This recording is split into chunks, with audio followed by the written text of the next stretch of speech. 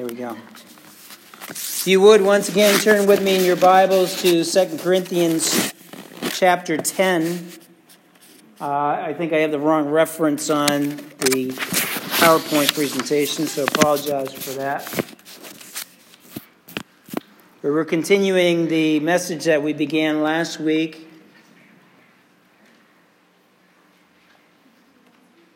On mind control. And no, this isn't a science fiction type of thing. But we do want to take some time and talk about the importance of exercising control over our thought life as believers in the Lord Jesus Christ. Let's read our text together this morning once again from 2 Corinthians 10, beginning with verse 3. For though we walk in the flesh, we do not war according to the flesh. For the weapons of our warfare are not of the flesh, but are divinely powerful for the destruction of fortresses. We are destroying speculations and every lofty thing raised up against the knowledge of God. We are taking every thought captive to the obedience of Christ. And we are ready to punish all disobedience whenever your obedience is complete. Let's bow our hearts together today and let's ask God's blessing as we look to God's word together this morning. Father, we thank you so much for your goodness and grace. Thank you for this time that we have together, not only to worship you, but to study the Word of God together as a family. As we look to your Word this morning, we once again pray for the anointing of the Holy Spirit to be with us. Give words to your speaker today, and give us all ears to hear what your Spirit is saying to us through your Word. And we ask this in Jesus' holy name. Amen. And amen. I felt to share this message with you because of recent events in my life, which we mentioned last week and we'll get back to this week. But I think it's important, no matter what we're going through, to understand that one of the common maladies that we as Americans, at least, and I'm confident that many other people, especially in the, I was going to say industrialized world, but computerized world, deal with, and that's dealing with or losing our ability to focus on what we need to focus about.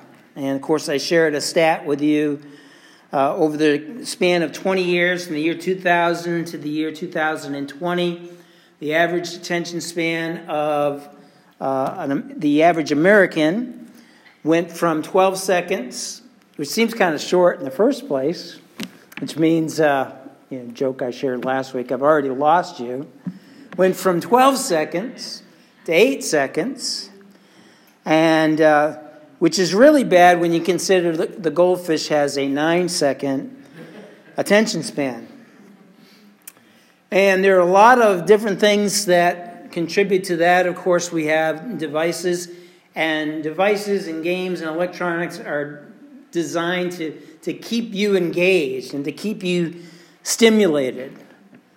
In fact, I had a conversation with a young man a couple of years ago and how he found old movies rather dull. And the reason that he found them dull is because they would have long shots on one individual if they had a conversation.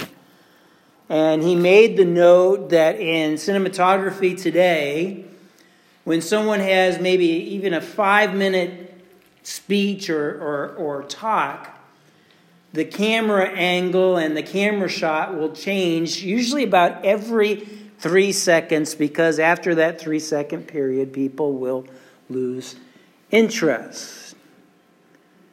We are losing our ability to focus.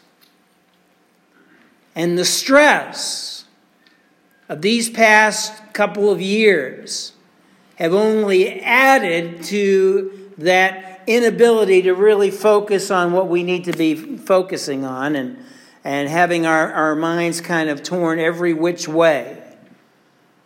COVID, politics, violence, all these different issues that we're dealing with. And increasingly, people are having a hard time keeping their minds on what they need to. Of course, it's important for us to be people of focus, just to function in life. If your mind is always being ripped or torn into one direction or another, it's difficult for you to stay on task as far as what you need to be thinking about and what you need to be focusing on. Your family, your job, your own mental health. And most importantly, if you have accepted Christ as your Lord and Savior, your focus needs to be on Jesus.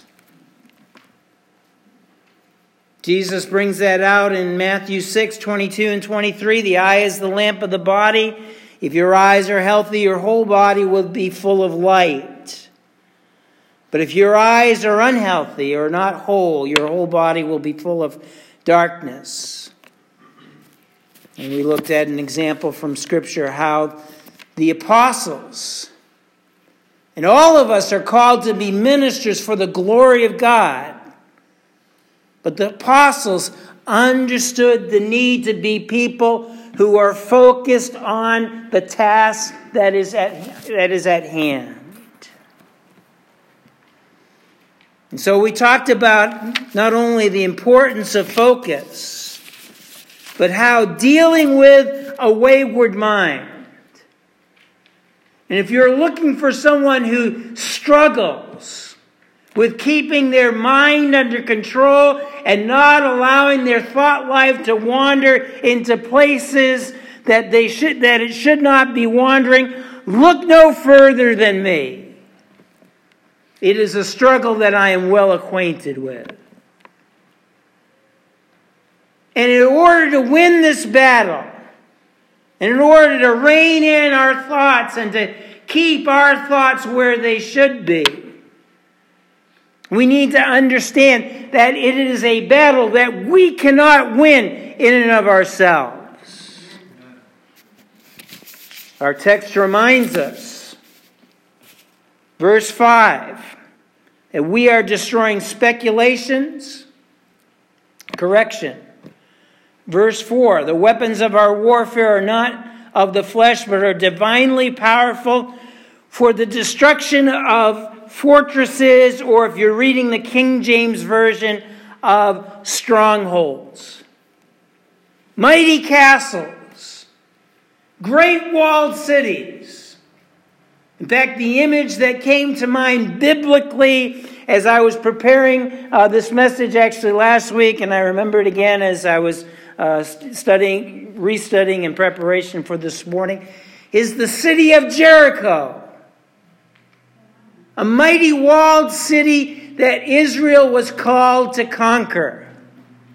But the walls of that city were so big that they were actually dwelling places on top of that city. And you could ride horses or chariots upon it. Can you imagine an army as well equipped as it was, an army with spear and with shield and with determination, how effective they would be against a great walled city, where a city such as that could just wait out the enemy until they got discouraged and then walked away. But it was through God that the Israelites had the victory, even though they were outmatched, at least as far as the walls were concerned. You and I think one of I don't think I'm alone in this. You and I, when we struggle, and I have to admit to you this morning that sometimes I struggle with keeping my thoughts in order and not allowing them to wander where they shouldn't wander. and I feel powerless against them. Through God, I can overcome and rein in my thoughts and keep them where they need to be, centered and focused on Christ, on my relationship with Him, and upon His calling and upon others, of course, as well. Amen. So we talked about this overwhelming foe which is our own minds. So let's take time this morning and actually talk about how we can bring these thoughts in control. But let's first talk about the different areas that our mind can wander into. Now, before we actually get into our own personal mental struggles, let's first look at the context of this scripture and why Paul wrote these words as far as believers in the Lord Jesus Christ, not relying upon their own selves in order to keep their minds in order or to deal with these mighty fortresses. He was talking about the thought life of others who were against him. At the writing of this letter, both the calling or the apostleship of Paul and his ministry was being brought under fire by those who said he was not an apostle, he was a phony, and you shouldn't listen to him. And Paul takes time in this book, if you read the book of 2 Corinthians in its entirety, to defend himself as someone who was called by God. In fact, when he introduces himself in this book, he says, Paul, an apostle of the Lord Jesus Christ, by the will of God, not by his own will. But as far as dealing with the lies and the assaults to his character, but more important, his ministry and message, Paul says, I'm not going to deal with them in and of my own self. I'm not going to get down into the mud and sling mud with them. I'm not going to get on the stage and debate them. I'm going to rely upon the supernatural weapons of the Holy Spirit. I'm certainly going to stand up for myself. I'm certainly not going to let them walk over me. But as far as changing their minds and convincing them that I am the man whom God has called me to be, I'm going to use the mighty weapons that God has provided for me. I'm not going to cry before them. I'm not going to list, many references and argue back and forth. I'm not going to war in the flesh. I'm going to let the Holy Spirit deal with them. That's a good message, but it's a message for another time.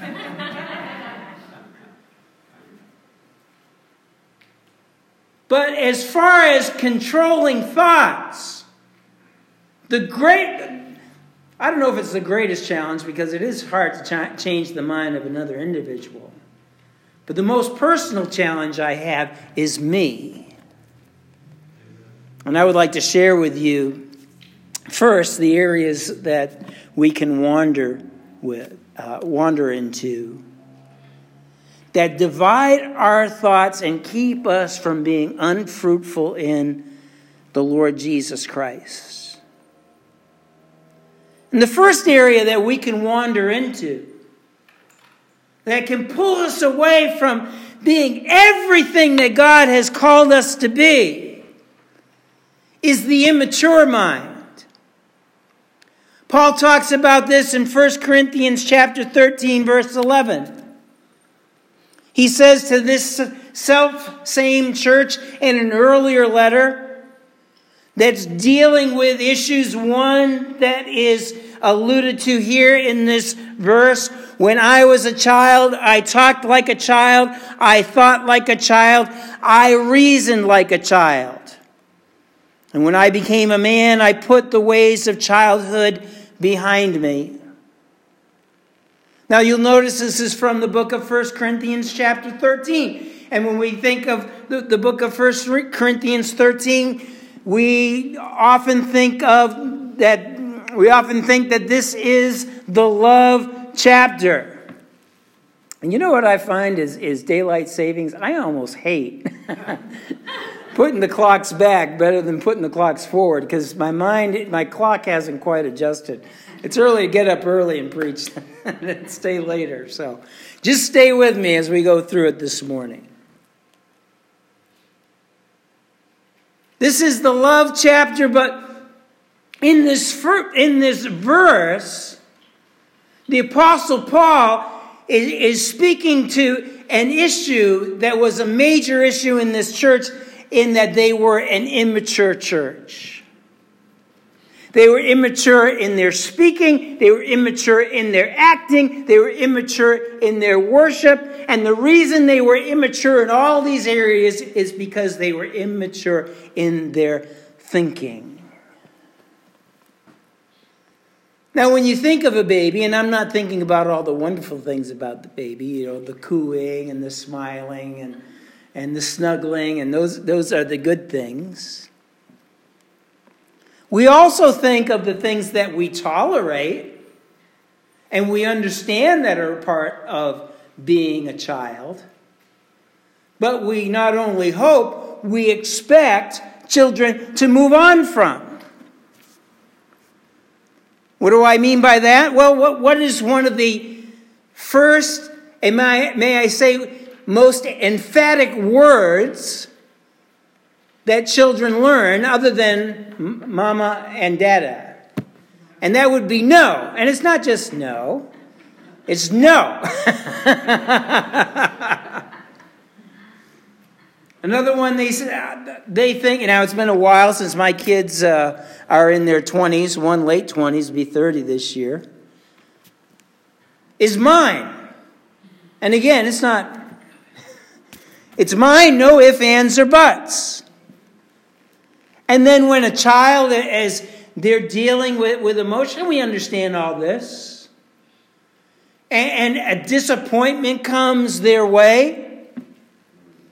Their no turns into a yes.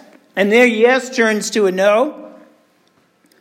And the only way they are capable of handling it is by having a tantrum. I'm sure none of your kids ever went through it. I'm sure none of you ever did that. But believe me, some do. And there's a reason for that.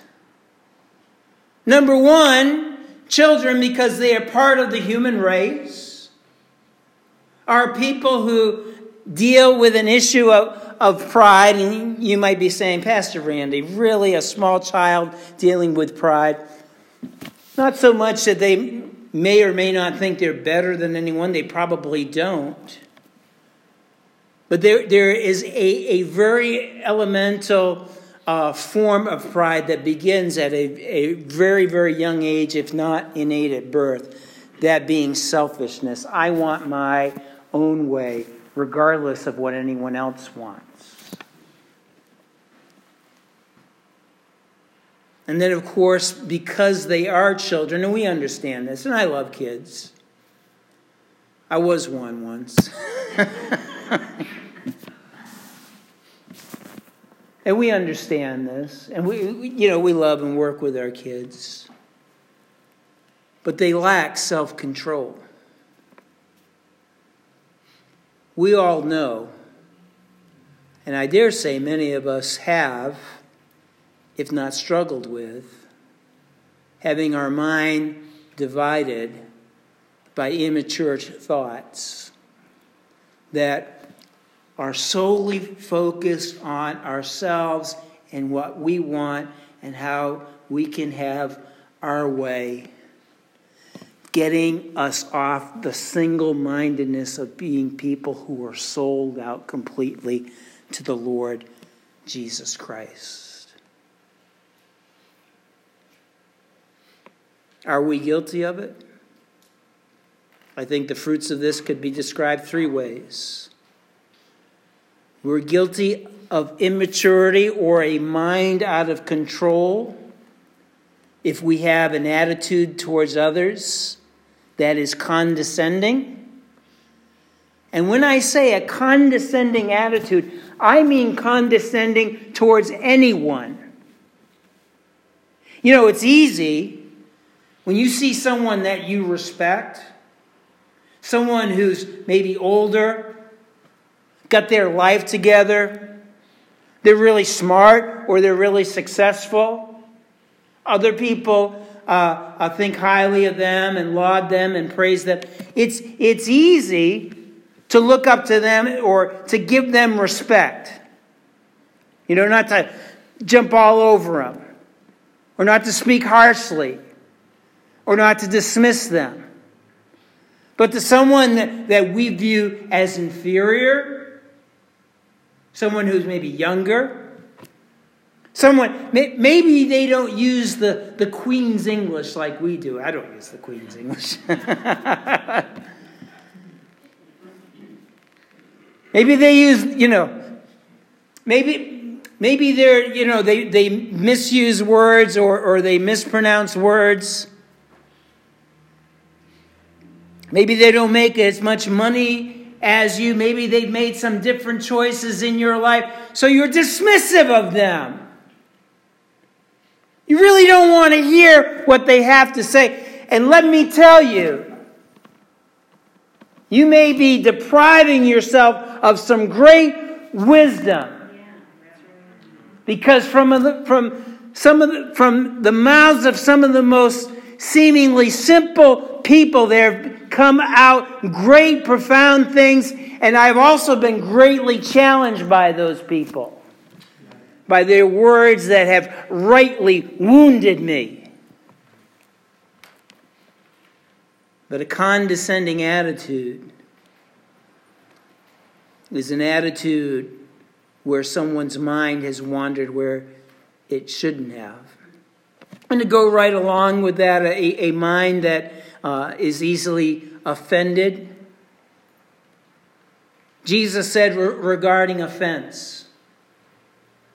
And let me tell you, if you think being part, I wish it was the case, and someday it will be. But if you think, someday I'm going to find a church, and we need to be this way in the world as well. In fact, it's of utmost importance within the church, but it's almost as equal importance in the world. If you are under the mindset that somewhere out there is a church that I will never be offended by, well, I don't want to say it, but good luck with that. And the reason I say that is this. Jesus himself said, what? It must needs be that offenses come. I'm not saying when you're offended, it's right. It may be wrong. In fact, Jesus follows that up by saying, but woe to those by whom those offenses come. But to think you're not going to be offended, or when any time anyone upsets your apple cart, whether it's in your church, in the family, at your job, in your neighborhood, where all of a sudden, instead of your mind being where it should be, focus on Jesus, focus on your relationship with Him, focus on the calling that's upon your life, focus on being whom God wants you to be, the fruit of the Spirit, being just magnified in your life. You're just bitter and you just can't help but be eaten up with anger over this individual.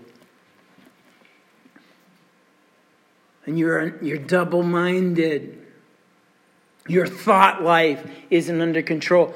And hey, listen, I'm not speaking down to you this morning.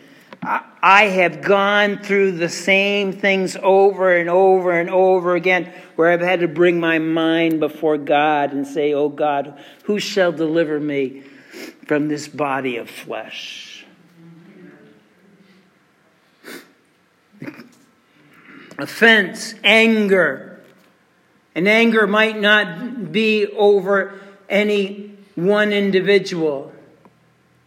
In fact, over this past 2 years now, we're getting close to 2 years, 18 months at least,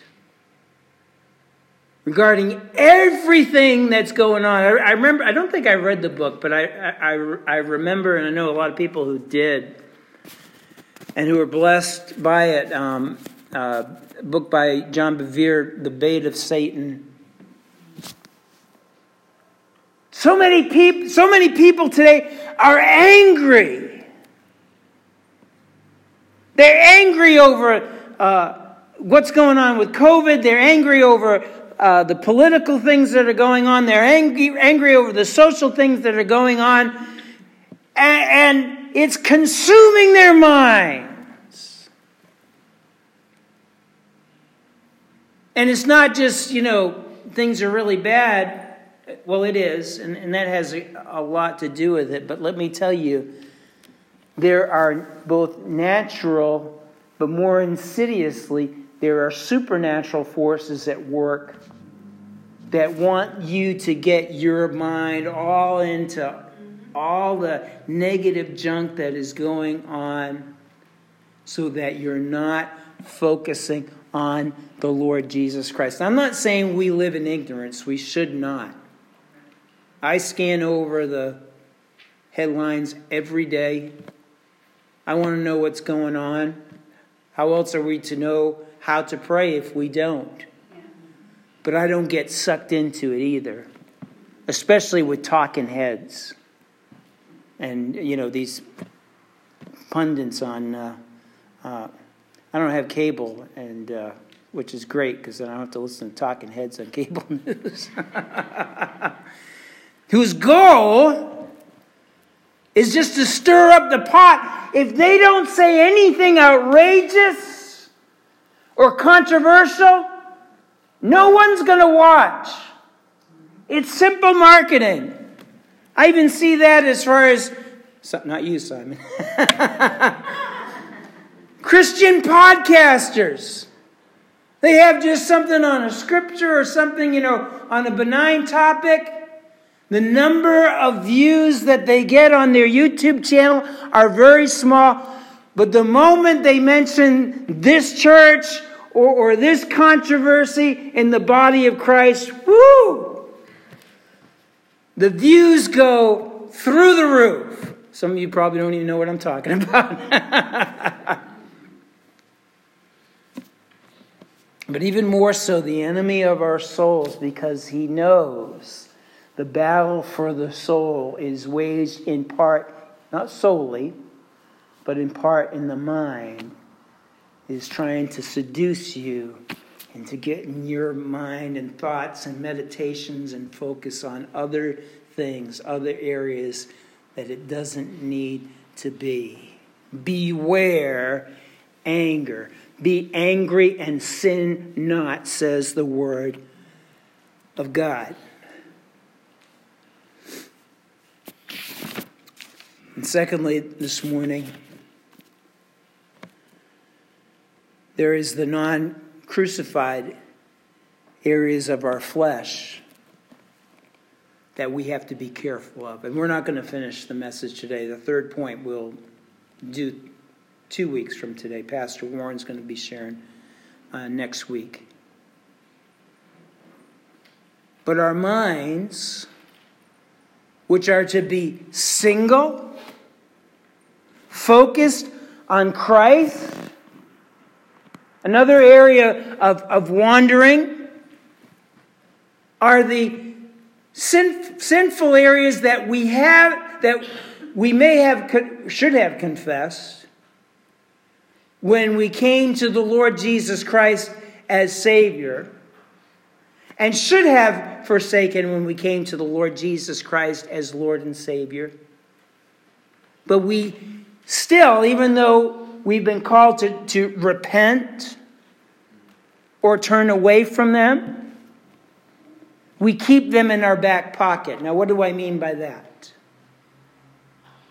When you read the book of Romans, chapter 8, it talks about life in the Spirit. And it's actually a comparison and contrast with the way we used to live with the way that we are to live now as followers in the Lord Jesus Christ. You can live one of two ways. You can live life according to the Spirit, or you can live life according to the flesh. And there is really no gray area. There's no neutral zone between the two that you can live as far as being living for God, but still have access to the old way of living. And you're probably sitting there saying, well, Pastor Rennie, I know that's true, that if I accept Jesus, I need to stop lying. I can't lie anymore. I have to stop stealing. I can't steal anymore. And so on and so forth. But some people keep a sliver of their sin nature alive in the dark recesses of their mind. Paul uses very strong words when he talks about the flesh, or the old way that we used to think and live. That being, the ways of the flesh are to be crucified, are to be put to death, never to live again. But some believers keep a vestige of that in their heart, in their spirit, in their mind, and it leads them to wander into a dark place. And the scripture I have in reference to that is from actually Galatians 5, but a similar wording is used in Romans 8. Those who belong to Christ Jesus have crucified the flesh with its passions and desires. So what am I talking about this morning as far as keeping sin in your back pocket? And what I'm getting at this morning is this, and I know a lot of people do this. Whether it's lust, greed, envy, or any of the other deadly sins that Scripture talks about. You accept Jesus. You acknowledge that they're sinful. You confess them before God. You stop doing them. But when that stray thought comes your way, instead of rejecting it in the name of Jesus, instead of crucifying it and say, this thought is no longer going to be in my mind, in my heart, and in my spirit, we entertain it. And we think it's okay. Why? Because whether it's lust, greed, envy, or whatever else it might be, we say, we'll never act on it, we'll never do it, but it's okay to think about it just a little bit. God help us. Because what that uncrucified mind, what that uncrucified heart is a heart that is double-minded or divided. It's a heart that is wandering into a bad place, a dark place, a wrong place. And two things can happen from that. Number one, according to the book of James, lust, if we entertain lust, leads to sin, and sin, if it's conceived, brings death. We are inviting death to come into our lives. We're literally putting our souls in danger.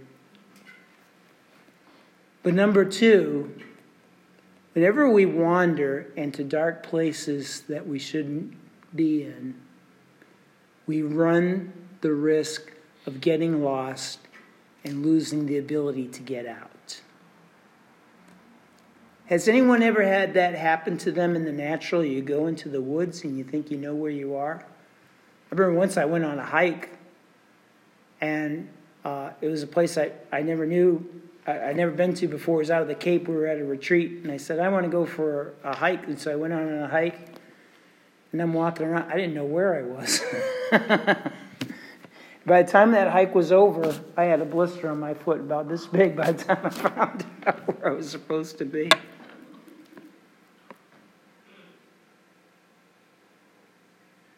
And the reason we get to these places of bondage, because sin is bondage, is because we've allowed our thought life to get out of control, and we think it's okay to think on, to meditate upon those things that we shouldn't.